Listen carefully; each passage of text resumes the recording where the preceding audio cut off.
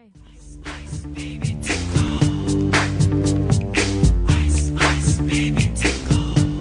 7:23 on Wisconsin's Morning News, bonus coverage here. We always talk with Marisa Woloszyn from Storm Team 4 on Tuesdays. We got our Wednesday, and I think we're going to bother you tomorrow too, Marisa, as this event will be winding down, I suppose, tomorrow morning. Yes, thankfully, yeah. I should have some better news for what's to come for the day ahead tomorrow. So for today, let me get to this because I don't want to forget, because someone took the time to text in on the Old National Bank Talk and Text line. Question for Marisa: any risk of lightning or thunder with the mixy mess in southeast Wisconsin?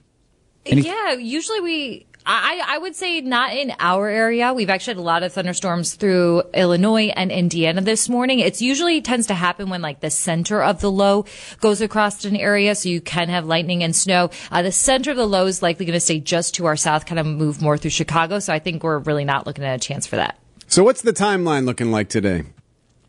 So we're already starting to see the snow showers move in. I have a live view from West Bend right now. They're starting to get more of like a snow sleet mix. I've also had some reports towards even Shorewood, northern Milwaukee County, starting to see some of that. So pretty much between now and about 9 o'clock, you should start to see some stuff fall from the sky. It will mainly be snow with some sleet, but as we get closer to about 11 o'clock and noon, it's really going to start to intensify, and we'll get more of the snow showers focused for the northern half of our area, and then kind of snow and sleet right through the middle, and then more of a sleet and freezing rain down towards the state line. And so it's going to be most intense between about 11 a.m. today all the way through 10 p.m. So it's going to be another one of those long stretches. That's why we're expecting higher totals here, as we do have a lot of moisture moving in. And then after 10 o'clock, things start to break apart a bit. We'll get some more pockets of dry weather, but I do still expect some isolated snow and sleet showers to continue tonight and even into tomorrow. So the other thing that we're stuck in this temperature pattern too, Marisa, that makes exactly for this difficult forecast for today. Who's getting snow? Who's getting sleet? Who's getting ice? Because I'm looking at our temperature. We're at 31 degrees right now in Milwaukee. Your high is 32. Your low even tonight is 31. When we're right around that freezing mark, that's why these things get tricky.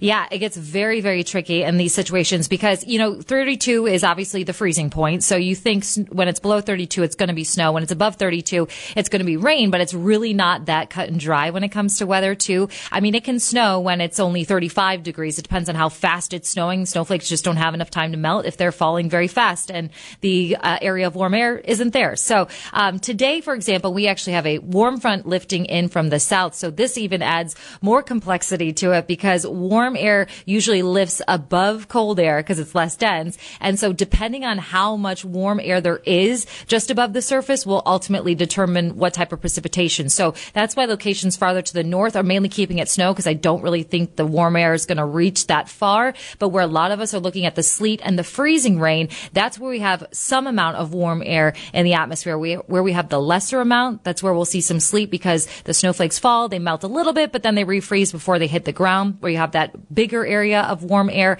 the snowfall falls into that area, it melts completely, but then it touches the surface that is at or below freezing. So that's why this is getting very messy with this forecast. I know you got to go, but real quick, are they going to get buried up north? Yeah, they're looking at more than a foot of snow, potentially up to a foot and a half, too. So if you got friends up there, check in on them. But I know good news if you want to do some snowmobiling, maybe this weekend. Yeah, there we go. Thanks, Marisa. You can see Marisa on TV about a minute from now on TMJ4. See you guys. You're free to go.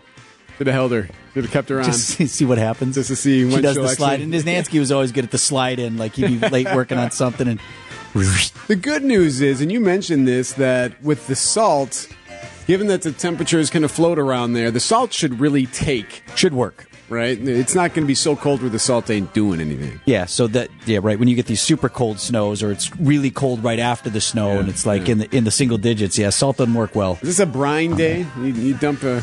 I saw that on my streets locally, that it had already been put down in advance of the snow. Pickle juice or whatever else they put. Beet juice. That's right, beet juice.